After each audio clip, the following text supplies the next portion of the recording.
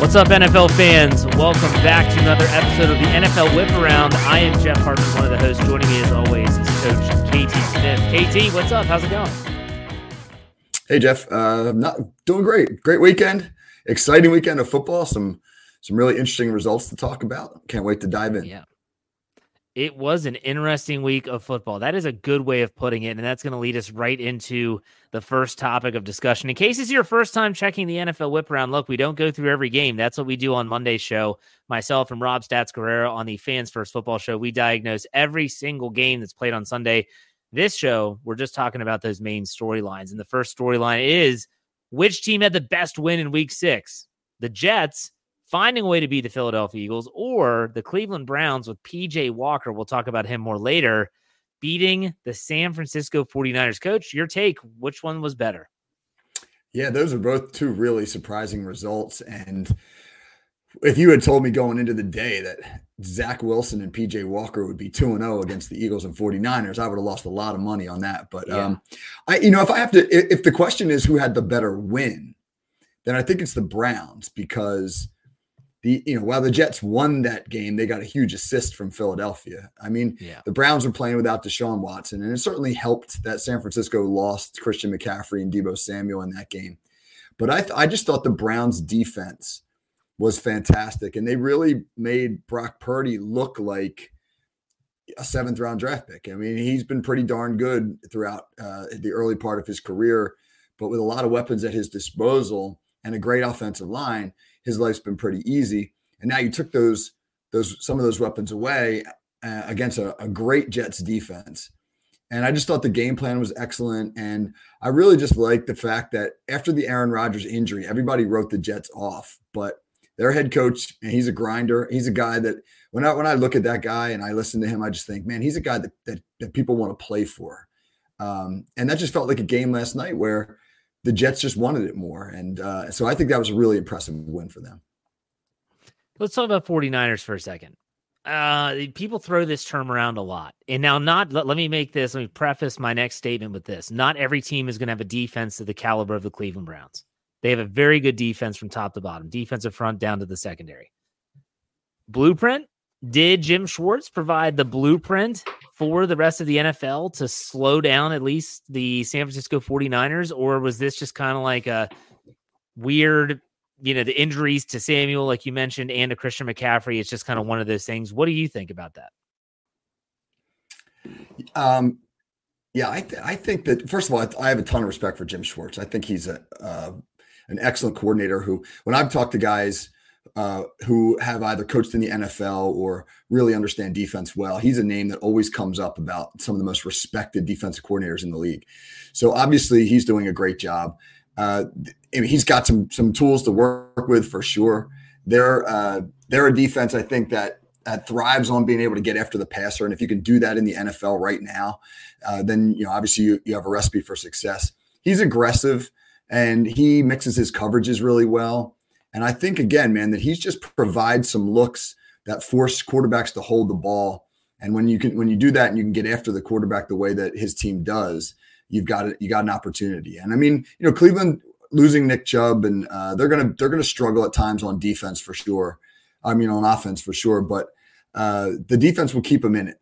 I mean, they've given up the least total yards through 5 games of any team over the last 50 years. Barely over 1,000 total yards. And that's an average of about 200 yards per game. And I mean, if you can hold the opposing offense to about 200 yards per game, you got a shot every week. So obviously doing a great job there. Hey, and which quarterback has thrown for the most yards against the Cleveland Browns this year? That would be one Kenny Pickett has the most passing yards against the Cleveland Browns in 2020. Well, nice plug. I like that. Hey, you're welcome. Steel Curtain Network. Anyways, let's go. Let's talk about scoring. You brought up scoring in the defense of the Cleveland Browns. Scoring is down this year, believe it or not. And, the league seems to be doing everything that they can within their power to assist offenses. We see these rules changes, whether it's the roughing the passer calls, the hitting a defenseless receiver, both of which we saw some really egregious penalties in Week 6. Why do you think scoring is actually down in what looks like a pass-happy, high-scoring NFL style that they want in 2023? So yeah, it's interesting. I mean, when you look at the numbers, you go back to 2020, NFL offenses averaged about 24 points per game in 2020. And last year, that number dipped down to around 22 points per game. And this year, it's actually under that. It's at like 21.8. And yeah, I was telling you before the show, out of the 14 games played on Thursday and Sunday in the league, 12 of those games, the two teams combined for less than 40 points or less. I mean, that's amazing. I mean, the score, you rattle off the scores, 14-9, 19-17, 19-13, 17-13. You get all these low-scoring games. I'm not sure that's what the league wants, but I can tell you a couple of reasons as to why that's what they're getting. I mean, one of the biggest reasons is defensive coordinators have gotten so good at disguising coverage. It's almost impossible anymore to look at a defense pre-snap and tell you what coverage they're going to play. I mean, there's rotating safeties and moving guys around. That's not new, but the frequency with which defensive coordinators are doing it now and the creativity that they're using to do it is really kind of taking defense to a new level. I just feel as though you really need to be, as a quarterback, you really need to be an expert in the nuances of how a defense is going to move post-snap. And there's a lot of young quarterbacks in the league. And many of those quarterbacks are just not prepared. They're not ready for this stuff. And you see that in the passing statistics. The passing numbers are down. The yards per attempt are down. And that tells you that teams are checking the ball down and getting the ball out of quarterbacks' hands really, really quickly because those quarterbacks are confused and they don't want them holding the ball. We were just talking about that with the Browns defense. Jim Schwartz confuses quarterbacks and forces them to hold the ball, and it results in a lot of sacks. So I really just think right now the defense it's a cat and mouse game. We talked about a couple of years ago how offenses are now the wide zones and the bootlegs and all that kind of stuff. The Shanahans and the McVays, they're ahead of the defense. Well, it's always a cat and mouse game, and defenses have caught up for sure. So you're an offensive guy. You're calling plays for your high school team this year, I believe. What's the next step? So the air raid crap came through, the RPO stuff, you just mentioned the Shanahan and McVay style. If the defense is catching up, the offense is going to evolve and they're going to change and they're going to try and, again, it's a cat and mouse game. What would you think is the next step in the NFL where the offenses are going to go to try to counteract what the defenses are doing? For me, it's to reestablish run games. I mean, I'm a big believer that if you can run the football, it opens everything else up. And if you can force defenses to get out of these too high shells that they're playing now, and drop a safety down in the box because you're running the ball well, then you can open the passing game back up. I mean, if you want to alleviate some of the struggles that your quarterback's having, build a strong run game. And the NFL has gravitated to, all this 11 personnel and spread stuff. Defenses have caught up. And now I think you're going to see more NFL teams begin to go heavy again. I mean, San Francisco bases out of 12 personnel, meaning they've got 2 tight ends on the field or a tight end and a fullback. The Steelers are moving in that direction. The Philadelphia Eagles, the Eagles sometimes will line up with 7 offensive linemen on the field. And I mean, they're just countering what defenses are doing with all these 4-2-5 packages. Defenses are putting an extra D-back on the field.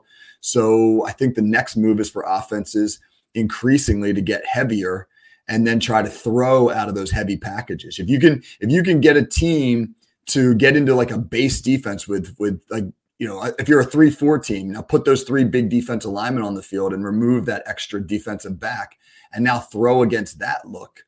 I think offenses can be successful there. It's going to be fun to watch. And the NFL definitely, from a rules standpoint, like I mentioned, has done its job. It's done its part in trying to aid and assist the offense and trying to help them to be able to move the ball easier. Now, rule changes, some people love them. Some people hate them. Some people want every play reviewed. Some people say, no, I stand kind of in the middle. Do you think the rule changes have comprised the game? Because when you think about week 6, there were some really questionable calls and calls that really turned the tide in their respective games. 2 come to mind: the roughing the passer call on Josh Allen on Sunday Night Football against the New York Giants, or the non-call on Darren Waller is another one at the very end of that game on the untimed down. Also, you talk about the hitting a defenseless receiver penalty on Deshaun Gibson of the 49ers against, I can't remember the receiver from the Browns, but that extended their drive Coach, what do you think? Do these officials even know how to call a game anymore? Yeah, I think it's a huge problem. I don't think they know how to call the game. I mean, what's the strike zone on a quarterback, right? When is the receiver defenseless? I heard the NFL analyst, I think it was Terry McCauley last night, trying to explain the justification for calling pass interference against Buffalo in the end zone on what would have been the last play of the game. And then so that gave them the Giants the ball at the 1 yard line with no time left, and then not calling it on the next play, which was a more egregious penalty. I mean, the one they did call was probably a 50-50 call. I mean, there was definitely some contact after the 5 yard zone, but it's the last play of the game. And oftentimes they won't throw that flag on the last play unless it's egregious, but they did flag it. And then on the last one, the untimed down on the pass to Waller, the safety is clearly restricting his ability to get his left arm up, right? And he's got to try to make a one-handed catch. I mean, that's a clear call to me, and they don't call it. And Terry McCauley was trying to go into this thing about like, well, if the ball's in the air, it's one type of interpretation, and if it's not in the air, it's another. That's gibberish to me. They don't know what they're calling. And then the one on Gibson, Tayshaun Gibson, you mentioned in the San Francisco game, that was Elijah Moore, the receiver for Cleveland. That was a huge call, man. It was 3rd and 10. San Francisco's winning 17-16. There's a little more than 2 minutes left. Cleveland's got 3rd and 10 deep in their own territory. And it's as clean as clean can be. He did everything that you're taught as a defender now to not lead with the helmet, to not hit too up high, to not launch yourself. You have to hit with the shoulder. You can only hit him in the midsection. He did everything textbook perfectly right. And they still flagged him. And then that extended the drive, and then Cleveland goes down and they kick a field goal and they end up winning. And it's like, I feel bad for the refs, to be quite honest. It's happening so fast, and they're essentially taught like if you think it's a flag, throw it. But how do you play defense? I mean, what in that situation was Tayshaun Gibson supposed to do? I don't know. The judgment call of a pass interference play, I almost say, like, look, it's a judgment call. It's exactly what it is. And unless we want to replay every single potential play, which will, I think, make games ridiculously long and you're going to question everything, I don't want to go down that road. I understand there's going to be mistakes and there's going to be questions about those, but it's the plays that I watch it and say, that's unfair. Like, that's unfair. And you just brought it up. What is Gibson supposed to do? What the receiver who's going over the middle knows he's going to get hit. So he inherently kind of shells up. He's trying to protect himself. Now, all of a sudden, it's a hard hit, and it looks like he hits him in the head. It's a bang-bang play. I guess for me, I go back to the Steelers against the Raiders on Sunday Night Football. Cole Holcomb hits Devontae Adams really hard over the middle on a high pass from Jimmy Garoppolo. And what do the officials do? The flag gets thrown. Everyone's pissed. They get together. They talk about it, and they say, we're going to pick it up. They didn't even have that discussion in Cleveland. That's what kind of drives me crazy. There was never another official that said, well, wait a second, let's hold on before we call this penalty. I don't know what defenders are supposed to do. The roughing the passer call on Josh Allen was another one. And you go back to that same Raiders-Steelers game when they threw the flag on Minkah Fitzpatrick when he hit Jimmy Garoppolo. Like, what are they supposed to do? Like, unless they eat, I'm at the point where I think even if they shove them with two hands, like two-hand touch forcefully, they would still potentially get called for roughing the passer. It seems unfair for a defender. I don't know how they fix it. I don't know if there is an easy fix, but I will say this. It seems as if the NFL, anytime there's a really hard hit, they want to take it out of the game. So they're going to flag it. They're going to flag it because of the years of concussion issues and the lawsuit and all this stuff. They're going to flag it just because, hey, if it looks bad, the hits that were once celebrated, Coach, on Jacked Up, the Monday Night Countdown segment, is now trying to be deemed atrocious in the game of football. I don't know. I don't get it. Is there a fix? That's a question for you. I just wonder if they can do, like, rather than stop the game, have the red flag come out to challenge it. I mean, can they just have a guy in the command center in New York, wherever it is, who just quickly reviews it and says, like, if you quickly reviewed that Tayshaun Gibson hit, you'd say that's not a flag. And he quickly looks at it and he radios down, and within 10 seconds, 15 seconds, they probably have that call corrected. Or the ones where, like, the one that makes me insane is where they flag a defender for roughing the passer because they say he landed on the quarterback with his body weight. I mean, how in the world are you supposed to tackle the quarterback and then as in the split second that you're going to the ground, redirect yourself so you don't land with all your body weight on the quarterback? That's just football, man. I mean, like that can happen to anybody in any situation. And you can't take the hitting out of the game. You can't take the physicality out of the game. You're going to have injuries. It's the nature of the beast. So I don't know if there's a fix based upon where the NFL wants to go with all this. The NFL was worried about optics, right? They don't want the concussions. They don't want those really hard hits. But the problem is now the optics are turning into something way worse, in my opinion. And that is where it looks like the integrity of the game is being removed. It looks as if people are questioning, holy cow, you never call these on the Chiefs. Like, what's going on? When the Chiefs player is yelling at an official with his helmet off and the official's like, hey man, put your helmet on so we don't flag you. What is that? Like, that's not it either. Like TJ Watt, game-winning, game-sealing sack on Lamar Jackson, takes his helmet off. They flag it right away. And it's a penalty. That's in the rule book. Now the optics in the NFL are switching from those super, super safe to now it's super, super fishy. Like there's some stuff going on. I don't know. I'll have to bring that up with my boy Pez, your boy Pez, on our Pez's picks this week. I get it with the Chiefs because, I mean, Taylor Swift. Exactly. We all want more of Tay-Tay. So, you know, they're going to get the calls. Not all of us. Not all of us want more Tay-Tay. We'll say that. All right, let's talk about a team that's really struggling right now, but they did find a way to win. The Vikings. They won on Sunday, but they find themselves in a hole behind the Lions, the 5-1 Detroit Lions in the NFC North. And hey, this is not breaking news. They're going to be without Justin Jefferson, who just got put on injured reserve prior to this week. So you see that trade deadline looming. There are these teams that are being compiled that could be sellers. The Chicago Bears are one of them. And you think about, someone like the Vikings. Now, Kirk Cousins came out before the game, I think it was this past Sunday, and said he's not going to waive the no trade clause that he has in his contract. But are you seeing some of these teams like the Minnesota Vikings potentially fielding calls about a Kirk Cousins to see what they could get for him? Sure. I think they'd be crazy not to, right? You have to take the phone calls. It's interesting. Marquee quarterback. I don't know if we call Cousins a marquee quarterback, but he's a good, solid starting quarterback. They don't get traded in season. I mean, there just hasn't been a big trade involving a high profile quarterback in a long time. I mean, if you want to count Jimmy Garoppolo from when he went from New England out to the West Coast, maybe. But if you're Minnesota and you look at where you are right now and you don't believe that you can compete and you probably realize that you're going to part ways with Cousins after the season anyway. And a team like the Jets, who everybody wrote off as being, hey, their season's done. But now here they are back to 3-3, and which puts you in the thick of the wild card hunt in the AFC.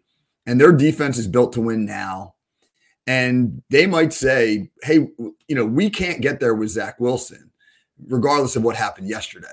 They won with their defense, but maybe with Kirk Cousins we can get there, and then let's take our chances, because right now, I mean, Buffalo is 4-2, but they almost lost to the Giants. They looked awful last night, or Sunday night, and almost lost to the Giants. Kansas City has not looked great. Cincinnati has not looked great. Everybody thought those would be the three best teams. Miami is maybe the best team in the AFC right now, but the Jets have to feel pretty good about their chances against Miami, given the division rivalry and all that. If you're the Jets, you probably don't feel like you're that far away from being able to take a run at the AFC. So if they called Minnesota and made a strong offer, I think the Vikings would be crazy not to listen. Well, let's just go into the assumption that Kirk Cousins, he does have a no trade clause in his contract. Let's say he waives that. He goes, fine, you all want to trade me? Well, you can trade me. What are the Jets willing to give up? And what are the Vikings going to get in return? Because I don't think the Vikings, I don't know what their depth chart is. I don't think they have like a starter waiting in the wings. I don't think they have a Jordan Love type that was behind Aaron Rodgers. It's like, well, okay, well, if we trade Aaron Rodgers, we have Jordan Love. He might not have turned out to be what they hoped, but still, he's a first-round draft pick. I don't know if they have that. And so you have to think about the Vikings. Okay, so let's say they are big-time sellers and they trade away Kirk Cousins. Are they going to be in a position to get a quarterback next year? And they're going to be starting over. And they do have Justin Jefferson, who's not going to be happy without a decent quarterback at the helm. and they're going to have to pay him big time money as well. And then you think about the Jets. What do they do with Aaron Rodgers' contract? Because he's going to be back next year, I believe. And so that's going to be really interesting. I think if I'm a betting man, no one moves. Because like you said, it just doesn't happen. Marquee names, even big names, they just don't get moved. I think there are some teams that are going to be big time sellers. I'll give you one. And this is if the current trends continue. I can see the Tennessee Titans being a big time seller. Not Tannehill, but hey, DeAndre Hopkins, you need a wide receiver. How much you want to give up? Derrick Henry, could they? Maybe. Who would they go to? I don't know. That would be interesting. But I could see the Titans being potential sellers. I already talked about the Bears. It's going to be interesting for sure to see how that goes to the trade. Any other teams that you would think would be sellers at the deadline? Yeah, I agree with that. I don't think Cousins is going to move. I think it's a something Minnesota's got to entertain. The guy on Minnesota who could move though is Danielle Hunter, because he wasn't happy about his contract situation before the season. They did manage to sign him, but he's probably gone. I'm pretty sure he got a 1-year deal. He's probably gone after the season. He's a marquee name and a guy who could help a contender. I mean, if you are struggling to get after the passer and you just feel like a guy like that is the piece that you might need for your defense, you might be willing to pony up some good draft picks. So he's probably more likely to move than Cousins is. It's interesting, man. You're now like starting to see the teams like jockey for position in the league, but it's hard this year because of so much parity. There is no, well, I shouldn't say no, but there are very few teams that are separating themselves from the pack. There's a lot of teams in the mix there, and that might induce some of those teams to get a little more aggressive at the trade deadline. Speaking of a team that's separating themselves from the pack in the wrong way, it's the Carolina Panthers. They remain winless, and they are the last winless team. And at the same time, the 72 Dolphins were popping their champagne on Sunday when the 49ers and Eagles both were dealt their first loss of the season. So it brings up the question, what's most likely to happen first? A team going 17-0 or another winless 0-17 team? What do you think, Coach? I think we'll see an 0-17 team. I don't know if it'll be Carolina this year, but 17-0 in the modern NFL, given the way that the schedule is, given the fact that there's so much parity in the league, that's such a grind. The coaching is so good in the NFL. All Steeler fans are now bashing Matt Canada, and they're now holding up "Fire Matt Canada" signs in other stadiums. There was one in Buffalo yesterday. But I think one of the reasons Matt Canada has struggled is that he was a successful college coordinator who, when he got to the NFL, some of the schemes that he was really good at and that he'd employed are fairly easy for NFL coordinators to defend. In the NFL, it's such a matchup-driven league. Canada's schemes were oftentimes about tricking teams, fooling them with all the motion and the shifting and all those types of things. You're not going to fool NFL coordinators. You got to get your best guys into matchups against their worst guys. You got to figure out how to manipulate that. And on a week in and weekend out basis, that's really hard to do. As we were talking about earlier in the show, it's one of the reasons why scoring's down. It's one of the reasons why an offense like the Rams can be so explosive one year, and then 2 years later, that offense just looks ordinary because coordinators catch up so fast. So to go 17-0, you got to be both really talented, like more talented than just about any other roster in the league, and then B, you've got to be able to out scheme teams on a week in, week out basis. And the last team that could do that were like the Belichick Patriots. What was that? What was the year they had that run? 2008, 2009, something like that, when they went 17-0. Yeah, it's one of those. 7, maybe, right in that area. Mm-hmm. And that was an unbelievably talented team with a ridiculously good coaching staff. And I just think it's easy. It's probably easier to be bad, really bad, than it is to be really great. Do you think the Carolina Panthers win a game this season?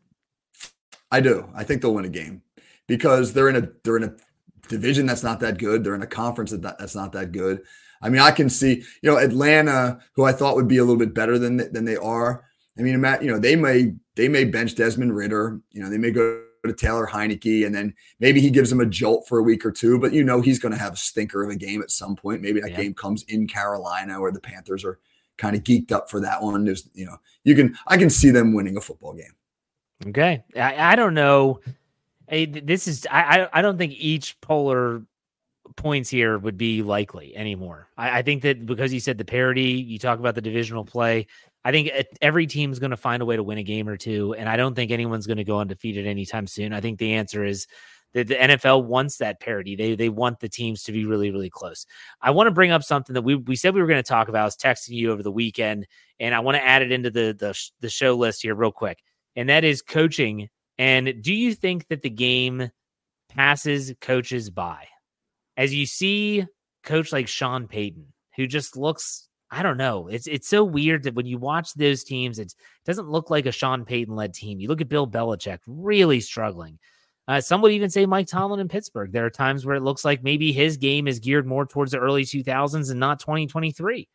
Do you think that's a thing? If you're a coach, do you ever feel like, man, I'm not sure, like the game is just changing so much? Or, what are your thoughts on that? I'd love to get your take.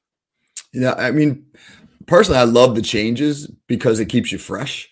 You just keep learning, and all these guys have such a brilliant understanding of the X and O's. I don't think that's the area where they tend to fall behind. I mean, granted, there are a lot of younger coordinators in the league now who are bringing some fresh eyes to the game, but in that, I think the experienced coaches know how to scheme it up. I think the area where they lose their edge is with their ability to motivate players, their message, the way that they deal with guys. Like I look at Sean Payton and I think he's a Bill Parcells disciple.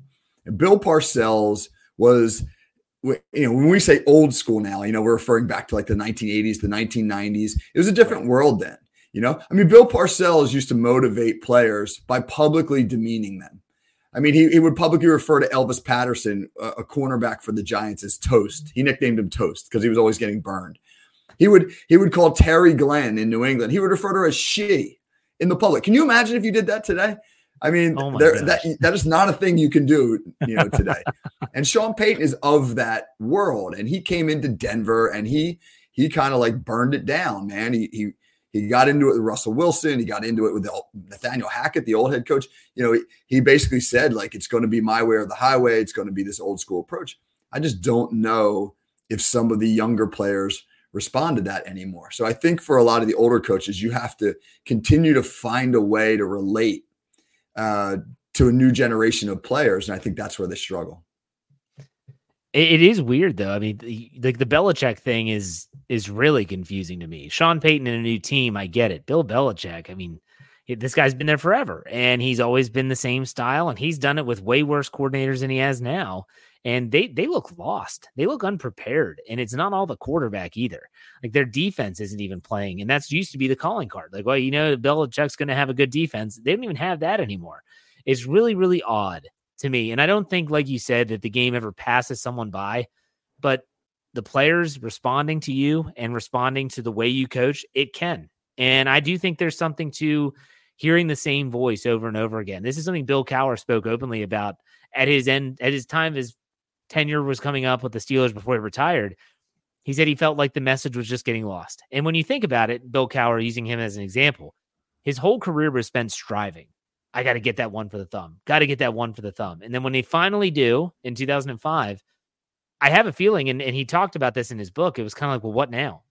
Like, what do I do now? Like, this has always been about that search for that one thing. They finally get it, and then it's kind of, I don't know. Interesting stuff. Just wanted to bring that up. And, real quick, I mean, you also think about this. Bill Belichick is 71, almost 72 years old. He's coaching guys that are 24.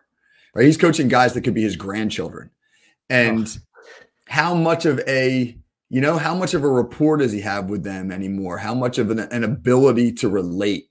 And I think that is a big part of motivating it too. I mean, he may be a genius X and O wise, but if you can't teach it in a way that, your players can both digest, execute, be enthusiastic about, et cetera. And also I've noticed this, man. Now, granted, I'm comparing, right, like pro coaches, et cetera. But I noticed the difference when I'm coaching our high school team, and then I go down and coach my 10-year-olds team.